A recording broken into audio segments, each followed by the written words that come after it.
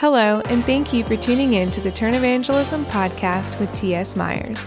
Our prayer is that this message impacts your life. If it does, let us know by going to turnevangelism.com/connect and let us know how God used this message to influence you.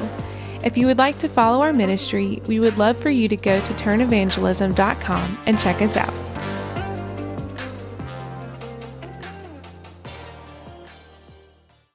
I want to start with the main idea right at the beginning. And here it is.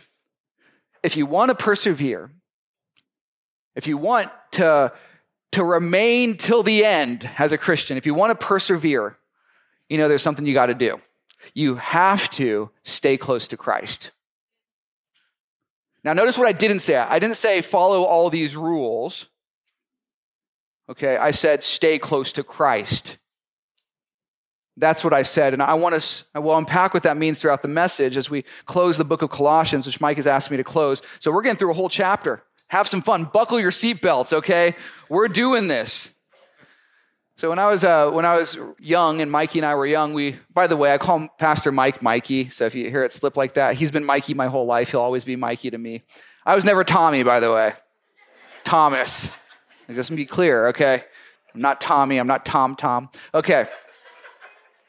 All right, so when we were being raised in California, we would go to the beach, and the waves in California, they're just way more powerful than the waves here in Miami. I mean, sometimes you get some swells here in Miami, but most of the time in California, you can pretty much bank. If you go to the beach, you're going to be able to boogie board, or we didn't really surf much till we got a little older, but you're able to boogie board, and those waves will take you, And one of the things that will happen if you're not careful is if you don't look at where your parents are on the shore and keep them in your eyesight, and you take your eyes off of them and you play with your brothers and you're on these waves, after time you start to drift away from your parents. And the current is so strong in California that before you know it, if you don't pay attention, if you don't work to swim back to that point where your parents are on the shore, you start to drift and you drift and drift. And sometimes I remember Mikey and I, we would get out of the water and we would be walking back for what seemed to be like forever. We didn't even realize that the waves had taken us that far. So, because we couldn't swim back, the current was too strong. So we had to get out of the water, and then we had to walk back to where our parents had set up camp at the beach. And sometimes it just felt like we were walking forever and ever. And I'm like, man, I didn't even realize how far the current was taking me. So we drifted without realizing it. And why did we drift? Because we took our eyes off of where my parents had set up camp. That's why. Because sometimes we would pay attention to it and we'd be like, oh, we got to swim back. And we'd swim back a little bit. But sometimes you get too far. So we have a tendency in this culture, especially in American culture, to drift away. Maybe it's a friendship that you started with and it started great and it started to drift, okay? Or maybe it's a thing. It's a new thing that you bought and you enjoyed it so much. Maybe it's the latest iPhone, right? And you're already drifting away from that because the new one's coming out. Who knows? But we have a tendency to drift. And we take this even into our walk with God as well. And we treat him like we treat everything else in this culture. And he does a great impact on our lives when we first come to know him. And we think, man, this is great. And I'm so glad that I'm with God. And then after a while, it's in our nature as humans to take our eyes off of Jesus and to drift. And I want to say this. If you want to persevere, you got to keep your eyes on Jesus. You have to do more than just keep your eyes on Jesus. You actually have to stay close to him. It's about a relationship with him. Maybe that's you and that describes you. You've started out and you were a Christian, you got saved a few years ago and you found yourself drifting. And you're like, how did I get here? But people don't know. But you're far from Jesus. How did I get here? I'm reading a book by an author named Rebecca DeYoung right now. It's called Glittering Vices. And she goes over the 7 capital vices. And one of the vices that she goes over is the vice of sloth. What a weird name for a vice, right? So one of the things that she goes over is why sloth is bad. So if you guys were to tell me what sloth was, what would you say? What is sloth? Just somebody tell me. Oh, I'm a sloth. Hey, how you guys doing today? Right? Oh, you guys are hilarious, right? Oh man, I would drink this, but it's too heavy. All right, so yeah, we think We think sloth, we think laziness, right? Okay, well, that's a manifestation of the vice in our hearts, but it's not the only manifestation of that vice. That manifestation it comes to the surface and it looks like laziness to some people, but to other people, it actually might look like being a workaholic. Did you know that? Well, this is the definition of the vice of sloth. Sloth is apathy towards the commitments of love in our lives. Let me say that again, and I'll say it slower. Okay. It's apathy towards the commitments of love in our lives. And so just imagine a married couple fighting. They've committed to love each other. And that's the commitment they made at the beginning of their marriage. It was novel. It was fun. They were excited about it. But one night, they get into a big fight. And one goes to one end of the house, and the other goes to the other end of the house. And one buries himself in his work and looks like a workaholic. The other one goes to sleep because she can't handle it. They're both doing the same thing when it comes to the vice of their heart. They're avoiding their commitment to love. What they really need to do is they need to do the hard thing and come together and reconcile. They need to talk it out. But that's hard. And so the vice of sloth takes root when we don't want to face what we've committed to. There it is. And when we say at the beginning of our walk with Christ, Jesus, I want to be close to you, and he draws close to us and brings us into this relationship with him, and it's novel and it's new and it's great, and we say, Lord, I commit my life to you. And then a few years pass, and we start to take our eyes off Jesus. And we say, well, maybe I'll look over here. And we start to drift. Well, maybe this sin's not that bad, and we start to drift. And before we know it, we're further than we ever wanted to be from Jesus Christ. Here's the thing, if you want to persevere, you got to stay close to him. You got to stay close to him. So what happens if you found yourself drifting from God? Now let's go for another analogy. Why not? So just imagine if sin is on this side of the room and God is on this side of the room, right? Here's what you need to do. If you're struggling with sin and you're getting closer to sin, you're taking eyes off of Jesus and you're getting further and further from Jesus, you need to repent. And repentance is not you merely stopping your sinning. Okay, let me be clear. So say I'm struggling, say what you're struggling with is lust, okay? Well, I'm going to just stop being lustful. Or maybe it's avarice. I'm going to stop being greedy. I'm not going to be greedy anymore. Well, here's the deal. It makes no difference if you stop being greedy or stop being lustful, or you stop being dishonest and you don't turn to God. That's not repentance. Repentance is you letting go of this and turning to God. Okay, you understand? Now, here's what God offers you in the gospel. It's not a bunch of do's and don'ts in the gospel. It's start a relationship with Jesus. And here's just what happens by virtue of knowing Jesus in the gospel. It's if you draw close to Jesus in that relationship and you get nearer and nearer and nearer to him, as you grow in your walk with him, what naturally happens, look how far away I am from sin now. I'm not thinking I need to stop sinning. I'm thinking I need to get closer to Jesus. And so, you stop sinning. You don't continue in your sin, rather. But why? Because of the relationship that you have with Jesus. If you see Christianity as a bunch of rules, do's and don'ts, you're going to fail. It's going to be a burden on your heart that you can't handle. But if you take it for what it is, a relationship with the living God of the universe that he invites you into, you'll find that in the midst of your turning to him and him pulling you to him, he strengthens you and empowers you to get closer to him and further from sin. So do you struggle with the vice of sloth? Are you drifting? Well, what would the world say if you were drifting? I mean, you might hear them say something like, well, you should just go with the flow. Just go, that's old, out with the old, in with the new. I mean, it didn't work for you. I mean, you hear about this in marriage relationships. I just don't love him anymore. As if that's what genuine, godly, biblical love is. Like it's rooted in a feeling. No, love is a commitment. So the world will say, go with the flow. Yeah, give that up. Take on something new. Leave what is old, go for what's new. Maybe you don't even have to give up the name Christian. You could just tell people you're Christians. Who cares? Yeah, just tell them you're Christians. When somebody asks you, then what are you going to tell them? Well, they think you're a Christian. What are you going to tell them? You're going to make excuses. You're going to say, well, hey, why are you so far from Jesus? Well, that I would, but that's just too hard. I would draw closer to God here, but I'm just kind of bored with that. Oh, it's taking too long, and so I want to drop off. And the more you do this, the more you drift. You drift. And then the rationalization kicks in. To rationalize something is not to be rational with something. Rationality is a good thing. To rationalize is to make excuses. It sounds like you're being rational, but really you're being irrational. You start thinking things like this. You start thinking, well, you know what? Jesus would forgive me if I did this bad thing, right? Or everybody's doing it. Here's the deal. 99 times out of 100, you're not special, okay? You're not, oh, I'm just struggling more than people. Don't give yourself that excuse, okay? Now, I'm not saying that there aren't people with addictions, but I am saying we rationalize and we make that an excuse to do why we want to do what we want to do. Well, Jesus will forgive me. It's not that bad, is it? Or I struggle more than others. I should get a pass. I've been working so hard on being faithful to Jesus, I should get a pass this one time. That's rationalization.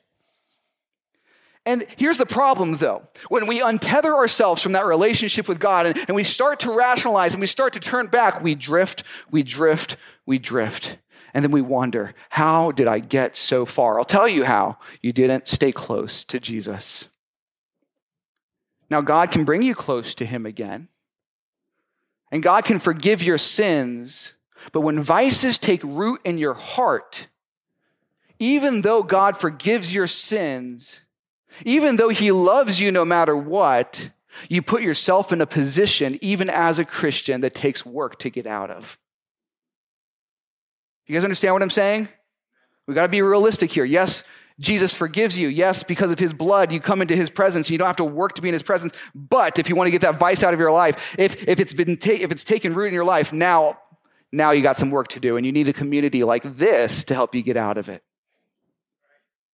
So what is God's solution? Do you want to persevere? Do you want to make sure that you are not deceived by false teaching? Well, then God says that you must stay close to Jesus, because when you drift from Jesus, you get closer and closer to false teachers. Well, that guy rationalizes his sin. I want to hang around him. He says what I want to hear. He tickles my ears. He says I don't have to believe this part of the Bible. As if we get to choose what God says and doesn't say. Colossians chapter 2:6 gives us a remedy. It says, so then, just as you received Christ Jesus as Lord, continue to live your lives in him, rooted and built up in him, strengthened in the faith as you were taught, and overflowing with thankfulness. So I received Jesus as Lord. Great, I've accepted Christ into my heart. He's the Lord of my life. Now continue to live your lives in him. That's what the scripture says. And then it goes on to say in verse 8, it says, see to it that no one takes you captive through hollow and deceptive philosophy, which depends on human tradition and the elemental spiritual forces of this world rather than on Christ. So what is Paul saying? Depend on Christ. He's the one who brings you to fullness. He's the one who's preeminent above all things, before, in, and through all things. All things happen because of him. Trust in him. He's the source of wisdom, not these false teachers. And so then what does he say? Depend on Christ, not these hollow, deceptive philosophies. They promise big, but they deliver small. They're empty, hollow, deceptive philosophies. To deceive someone is to sell something to someone as if it were true, but it's not. If you read a few verses before, we see the goal in Paul's writing in verse 2. We're going to just backtrack a little bit, Colossians 2:2. He says, my goal is that they, that is those who Paul is writing to and those that he's praying for, that they may be encouraged in heart and united in love, so that they may have full riches of complete understanding, in order that they may know the mystery of God, namely Christ. Knowing Christ.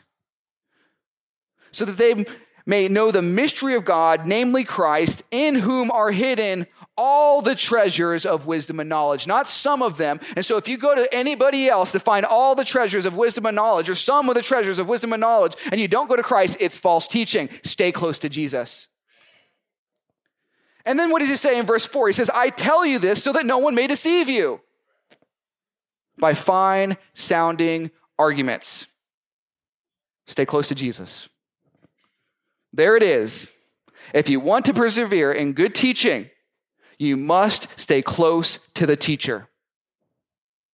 The further you get from the teacher, the more likely it is that you're going to fall into error. You might think, I don't agree with Jesus here, and then you drift. I don't agree with Jesus there, and you drift. It's no wonder why there's so much false teaching today in the church, because people want itchy ear theology. They want to hear what their itching ears want to hear, not what the Word of God says. So how does God keep us from drifting? He doesn't say obey more rules. He says stay close to Jesus. I'm just going to keep on bringing this home. We're going to keep harping on this point, the whole message. Continue to live your lives in Him. Today, I want to finish the book of Colossians by explaining some practical ways we can remain close to Jesus so that we do not drift away. Great, don't drift away. How do I keep from drifting away, Thomas? How do I keep from drifting away? Well, it's much more simple than you think it is. Remaining close to Jesus means that we must continue, first of all, praying. Praying. Look at Colossians chapter 4, verse 2. Paul is wrapping up this letter about people in this community who have been infiltrated by false teachers. And he's telling them these are hollow, deceptive philosophies, that Jesus Christ is the source of wisdom and knowledge. He brings you to fullness. Lean on Him. Stay close to Him. And then he gives you some practical advice right here. And this is what he says in verse 2. He says, devote yourselves to prayer. He doesn't just say pray when you feel like it. He says, devote. You show devotion to your wife or your husband or your closest friend. You remember what that word means? You are intentionally, vigilantly praying to God. To devote here means to continue in prayer, to busy yourself with prayer, to continue steadfastly in prayer. Devote yourselves to prayer. And then it goes on to say how we should pray, being watchful and thankful. So what does it mean to be watchful? This means stay awake while you're praying. Keep awake while you're praying. Like a guard on duty, be watchful in your prayers. How can you be watchful? You can be watchful by looking out and looking at the world today and seeing the times that we're living in and praying for the circumstances of the believers around the world. Did you know, by the way, that around the world today, there is more persecution today than in all of history? At the end of the letter, Paul says, remember my chains. We are called to pray for these people, to be watchful, to know the times that we're living in, to know that we are closer now to the day of Christ coming back than we were 2,000 years ago. We are called to be watchful. And then we're also called to be watchful in the expectation of God answering our prayers as well. We need to trust, and every time we pray, we need to know and be confident that God is going to answer our prayers. Now, He might say no to your prayers, but that's an answer. And why does He say no? He says no because He's a good Father who loves you. And His no is something we need to be thankful for. Well, why? Because it means that He knows that something better for you is here if you would just trust Him. And so we come to that last part, being watchful and thankful. That's what the NIV says. But the idea here is being watchful in thanksgiving. That's a better translation. Thanksgiving is the attitude in which we're supposed to come to God in our prayers. Being thankful to Him is how we're supposed to come to God in our prayers, in our watchfulness. So what does it mean to be thankful here?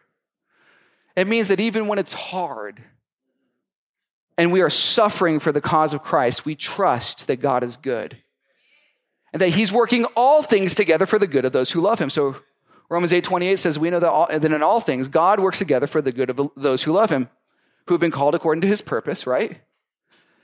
And then it goes on to say that those He predestined, or those He foreknew, He also predestined to be conformed to the likeness of His Son. So this is the ultimate goal. And sometimes in order for you to be conformed to the likeness of His Son, sometimes you have to suffer a little bit. Why? Are you greater than your master? If Jesus suffered on this earth because evil men were around Him and He presented the gospel, will you not suffer as well? So in your suffering, what God is actually doing is making you more and more like Christ. And so thank you, God. Trust that God is good. And I'm not saying it's going to be easy. And I'm not saying to be weird in your suffering, being like, I'm so happy I'm suffering right now. That's not what I'm saying. What I'm saying is even when it's hard, And it takes strength for you to pull out of your heart and understanding that in the midst of your situation, God is good and he knows what's best, even though you can't see beyond the nose in front of your face. You start to think, okay, I know God knows what's best. I can't see beyond my circumstance, but I know my God can. I know that he's good, and I know he works all things, even my sufferings, even the sufferings of people around me, together for the good of those who love him. I trust in that word. I trust that my God is good, and right now I'm going to live by faith. And so we pull up in our hearts. We pull up in our hearts, even when it's hard. A thank you, God. When it's good, when it's bad, I know you're good, and I trust you, and I thank you. And I know that this is something, and the Bible says you work all things, and so I know that you're working this thing to the good that's ultimately for my good. Being watchful and thankful. Devote yourselves to prayer, being watchful in thanksgiving. In other words, keep talking to Jesus. In other words, stay close to Jesus. Good relationships require good communication. Communicate with Jesus. Don't fall asleep. Being watchful in thanksgiving. Watchfulness is also this idea of being awake. And you're not supposed to fall asleep while you're praying. Did you know that? We all do it. Don't look at me like that. I know I do it. You've done it. We've all been like praying on our bed pillow and we fall asleep, okay? I mean, you just got to remember what happened at Gethsemane when Jesus was about to be crucified and he asks his disciples, he says, hey, will you stay awake and pray for me in this hour of my need? And so he goes off and prays and he comes back only to find his disciples being the opposite of vigilant, the opposite of guarding. They were sleeping. We are so lazy sometimes with our prayer lives. I was reading, I'm taking a Reformation Studies class this semester, and I was reading Martin Luther on this. And he advocates for a vigilant prayer life where you are not just praying passively, but you are actively remembering what you prayed for. How can you thank God for the prayers that he's answered in your life if you don't pay enough attention to your own prayers? Don't fall asleep. Be more intentional in your prayer life. So there's two types of people who sleep while they're praying. There's those who fall asleep while they're praying, and I think we're all guilty of that. But then there are also those people who are asleep while they're praying. And this would be the Pharisees. This would be those who don't watch for the times that they're living in, that aren't praying in faith to God, who function as Christians but really are sleeping. If only the Pharisees knew the hour that had come upon them when Jesus Christ, 2,000 years ago, entered into Jerusalem. They missed it. This is what we see in the New Testament. The day of Jesus' triumphal entry, today's Palm Sunday, by the way, right? You saw his disciples hearing about the fact that Jesus had just raised Lazarus from the dead. And so there's good gossip going on around Jerusalem. And his disciples, all of a sudden, when they find out he's coming into the city, they come and they bring palm branches and they lay them down and they say, blessed is he who comes in the name of the Lord. But the Pharisees, all the while all this good gossip is going around about Lazarus being raised from the dead and people think, oh my gosh, this is the Messiah. The Pharisees were so concerned about getting their religion stamped out by the Romans that they were starting to plot to kill Jesus behind the scenes. Not just the Pharisees, but the Sanhedrin, the ruling council of Jews in that day. So while people, the disciples of Jesus, are excited, those who actually had control of the city were plotting to kill their Messiah. And they missed it. And this sentiment is captured well in Luke chapter 19, verses 39 through 44. In Luke chapter 19, Jesus is coming through and there's this triumphal entry. He's coming into Jerusalem. And this is supposed to be the day that their king is coming into Jerusalem. It's been prophesied about as well. And some of the Pharisees in the crowd come up to Jesus. And in verse 39, they say, teacher, rebuke your disciples. And then Jesus says in verse 40, he says, I tell you, if they keep quiet, these stones will cry out. And then what does he do? In the midst of this entry into Jerusalem, as he is approaching Jerusalem, the city, by the way, that is called the city of peace, Jerusalem, Salem is the Hebrew word for peace. It's supposed to be the city of peace. He saw it, and in the midst of this triumphal entry, he weeps over the city. And this is what he says. He says, if you, even you, had only known on this day what would bring you peace. Do you see the irony? The city of peace could not see what would bring them peace. He says, but now it is hidden from your eyes.